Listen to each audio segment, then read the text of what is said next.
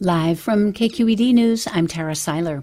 California Senator Alex Padilla joined immigrant advocates today in urging the Biden administration not to resume locking up migrant families at the border.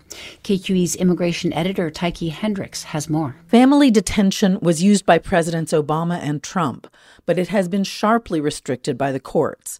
And child development experts say locking up children, even with their parents, leaves lasting scars on kids. Padilla says he's told Biden officials it's inhumane and it won't deter asylum seekers. Packing children into jail-like facilities that are unsafe and unsanitary will not strengthen border security. Homeland Security officials say it's only one option they're considering to cope with a global migration crisis. I'm Tyche Hendricks, KQED News.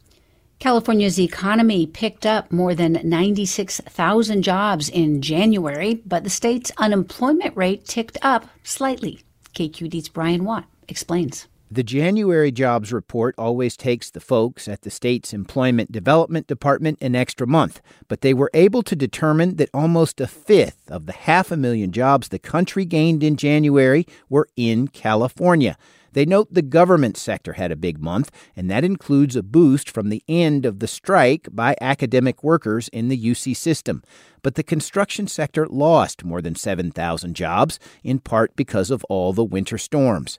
So the unemployment rate rose just 0.1 of a point to 4.2%. I'm Brian Watt, KQED News. And there's more online at kqed.org. I'm Tara Seiler.